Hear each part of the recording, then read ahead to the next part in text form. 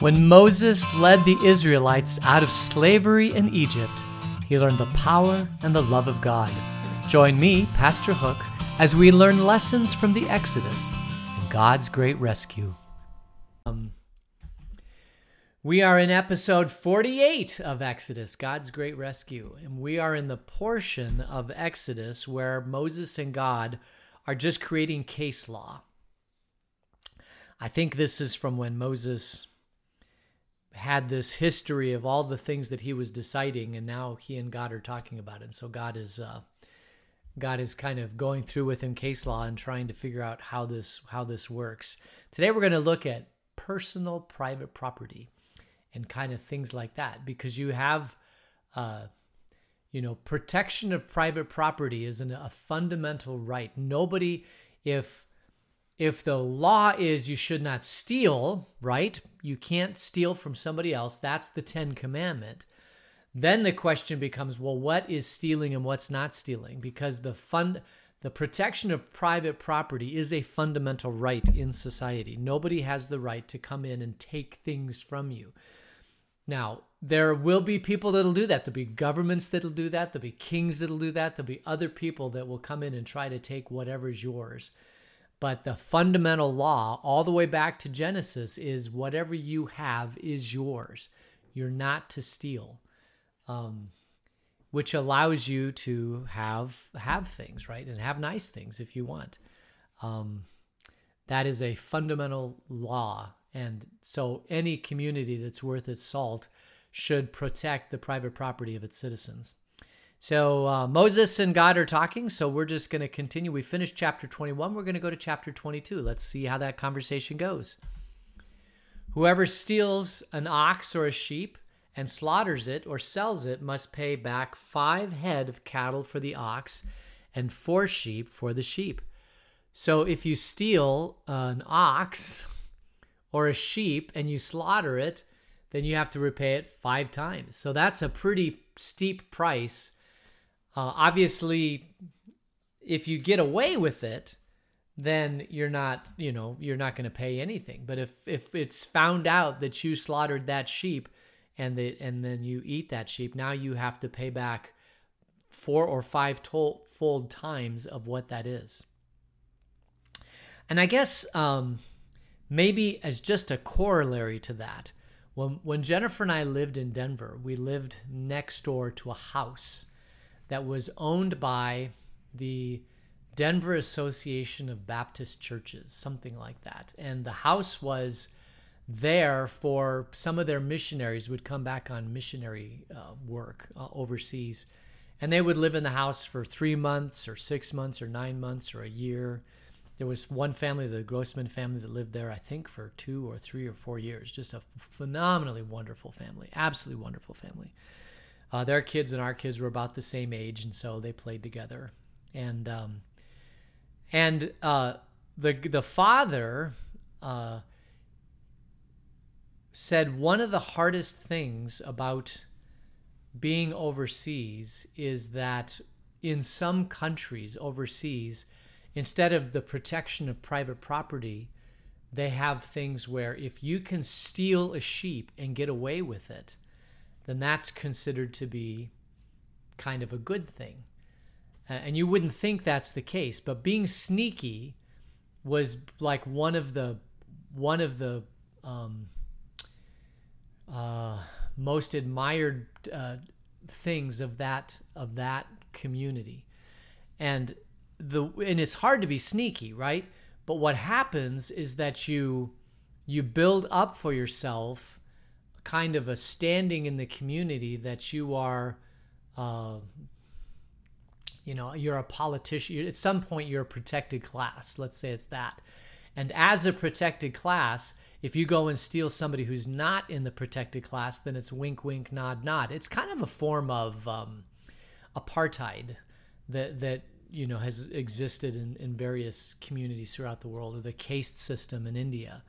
And basically, in Africa, in this particular community he was, they stratified to who was the in crowd and who was the out crowd. And if you were in the in crowd and you got away with stealing somebody's sheep, then wink, wink, nod, nod, we're going to pat you on the back and say, hey, congratulations, you got away with it. And you don't, and there's always, in any community, there's always this kind of stratification that ends up happening between different peoples. And I think it even kind of happens here, unfortunately, in the United States. There does seem to be a class of people for which the laws do not apply because they're either part of the in crowd, or they are wealthy, or maybe they're famous, and the famousness allows them some incredible degree of freedom to do things that the rest of us would not be able to do. And so the way that you protect against that is to make sure that the fundamental rights of the country or the community, the tribe, are maintained. And that's just hard. It's hard for people to maintain the fundamental rights because somebody at the top, like Moses, has to be the enforcer of the law to make sure that there's no wink, wink, nod, nod going on. So the reason why this seems like such a really harsh punishment, I mean, when you think about it, 5 heads of cattle for one ox that's stolen. The reason why that's so high is because you got to put a really huge price tag on some of these things. Otherwise, if it's just ox for ox, then what harm is there in stealing it? If you get caught, you just pay back the ox.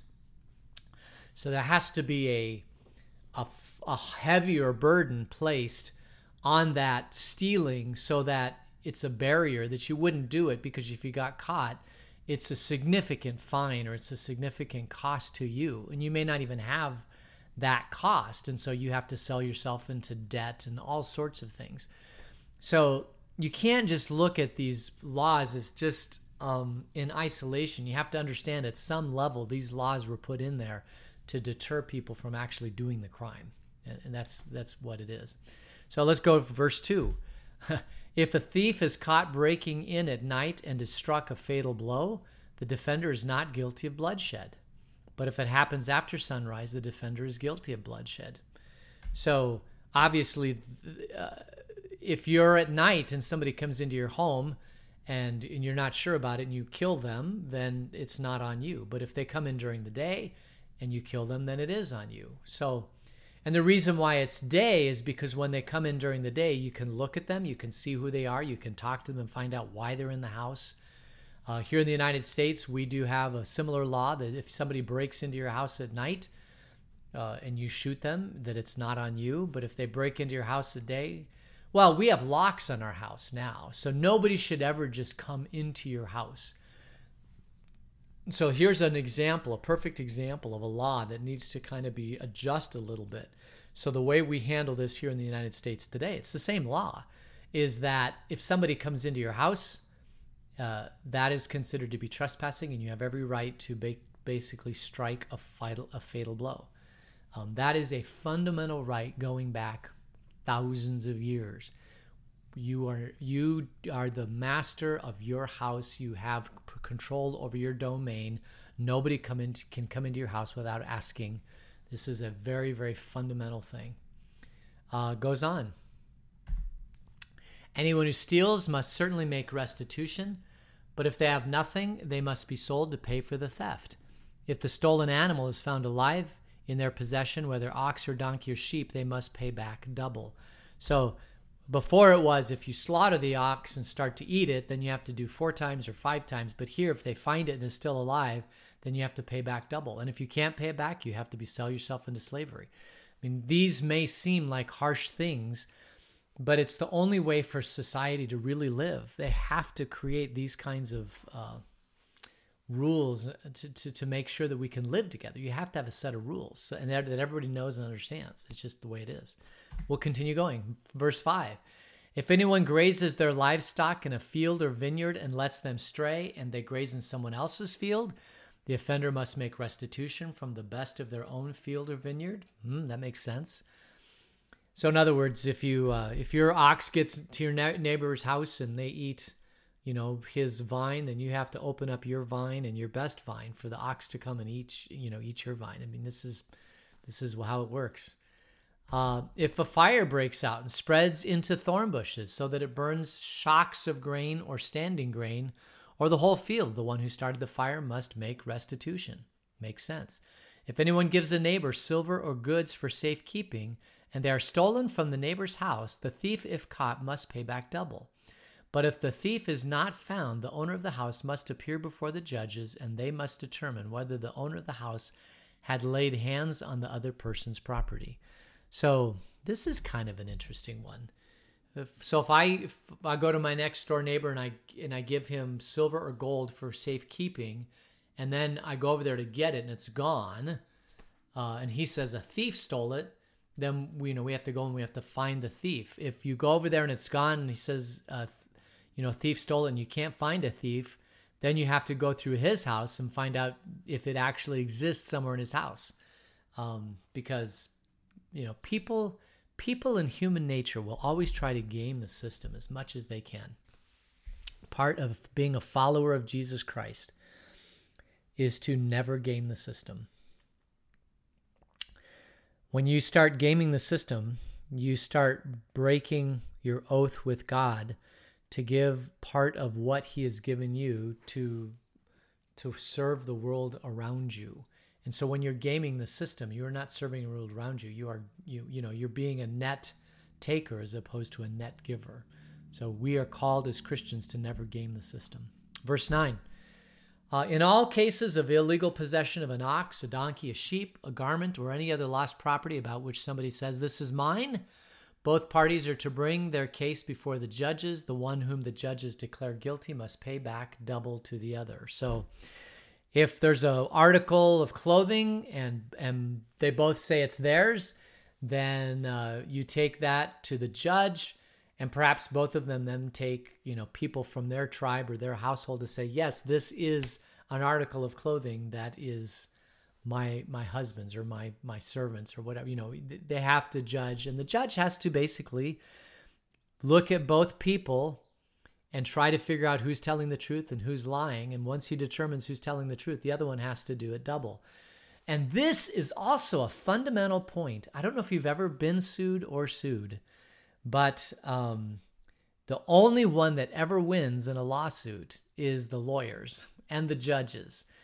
If you go to a lawsuit, even if you win the lawsuit, the cost and time for you to go after whatever it is that you're suing could be so costly that it may not be worth it. This is why some people do frivolous lawsuits against, companies, because companies realize, if somebody comes after you for $10,000 or $15,000, you're going to pay that just to have one meeting with the lawyer and one court hearing, which is why there's small claims court, because in small claims court, at least you can get rid of the lawyers and all that, and you can go directly to the judge. But it's still your time to go to small claims court, which is sometimes, your time is worth a lot of money. Now, that being said, oh man, there's another rabbit hole. There are people that don't have jobs, right? They sit at home and they want more money, but they don't want to go out and work for it. So they make a living out of going for frivolous lawsuits because they can, they have 10 frivolous lawsuits and maybe one of them will strike gold, and they'll be very wealthy. The best antidote for this type of stuff, and it really is the best antidote, is to have 100% employment, as close to 100% employment as you can. Because when you're working and you're earning a living, then you don't sit around and say, how can I game the system and how can I do a frivolous lawsuit and get money from somebody else? You don't have time to do that. And so we should, as a society, strive to, as much as possible, try to make sure that everybody who wants to be employed is employed.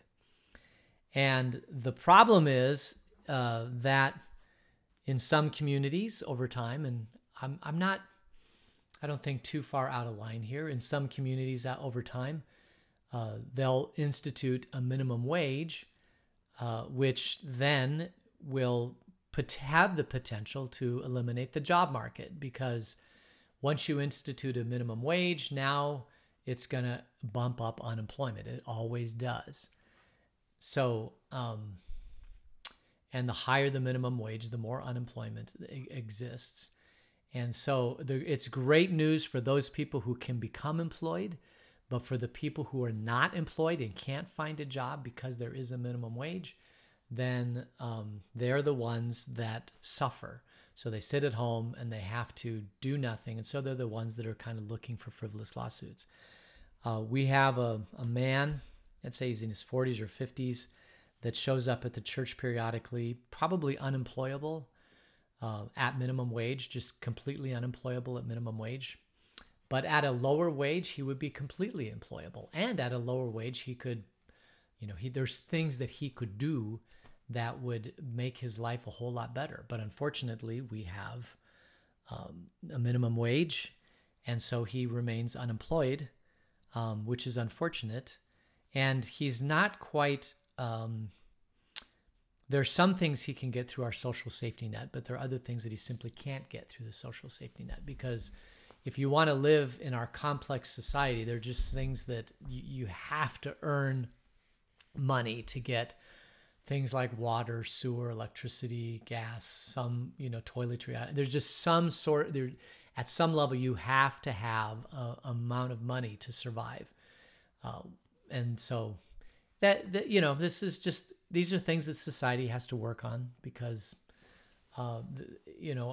there is a minimum wage in the Bible, right? We know a denarius in the Bible was if you had a day laborer working in the field, they were entitled to a denarius. It was a minimum wage type of thing. And a denarius, the value of a denarius was 1 day's work of labor in the field, and it went up from there.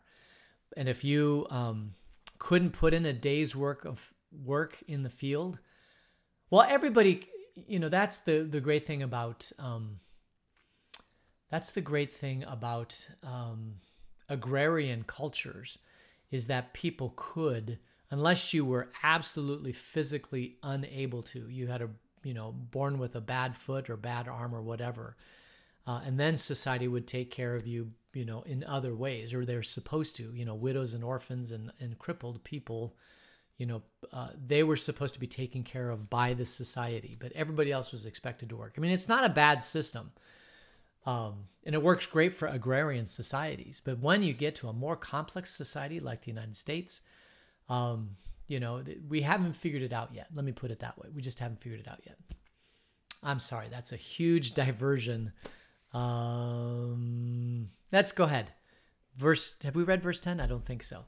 If anyone gives a donkey or an ox or a sheep or any other animal to their neighbor for safekeeping and it dies, or is injured, or is taken away while no one is looking, the issue before them will be settled by the taking of an oath before the Lord that the neighbor did not lay hands on the other person's property.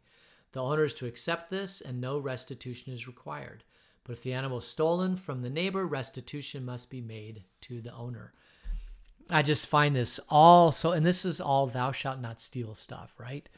It's very easy to say, thou shalt not steal, and then trying to apply that law day after day, case after case. These are just difficult things that people have to talk to. Have to come up with, all right, this is how we handle it. And in this case, if the animal dies in his possession, he has to swear an oath before God that he didn't kill the animal. That's just the way it is. Verse 13, if the animal, remember we're talking about the animal, if it was torn to pieces by a wild animal, the neighbor shall bring in the remains as evidence and shall not be required to pay for the torn animal. If anyone borrows an animal from their neighbor and it is injured or dies while the owner is not present, they must make restitution. But if the owner is with the animal, the borrower will not have to pay.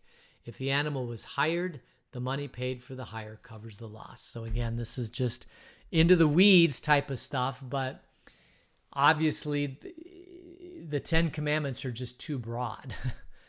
And so you have to come up with other laws that kind of help understand how those 10 Commandments are to be applied. The next set of laws then aren't personal property, but just how do you live in a society? Because we also, aside from wanting people's property, sometimes we want people's things, and sometimes things happen that are unexpected in a society. You might fall in love with somebody who's married. I mean, there's all sorts of things that can happen in a society. And well, Moses and God talk about that too. So we'll look at those tomorrow as we get together in the next episode, because these are going to be worthy of it's a whole different category that's worthy of their own, we're own days worth of talking about it. So I think we'll end it there. Let's go ahead and close in prayer. Gracious God, thanks for this day. Thanks for showing us how you apply these laws, and help us to always follow you in all that we do. These things we ask in Jesus' name. Amen.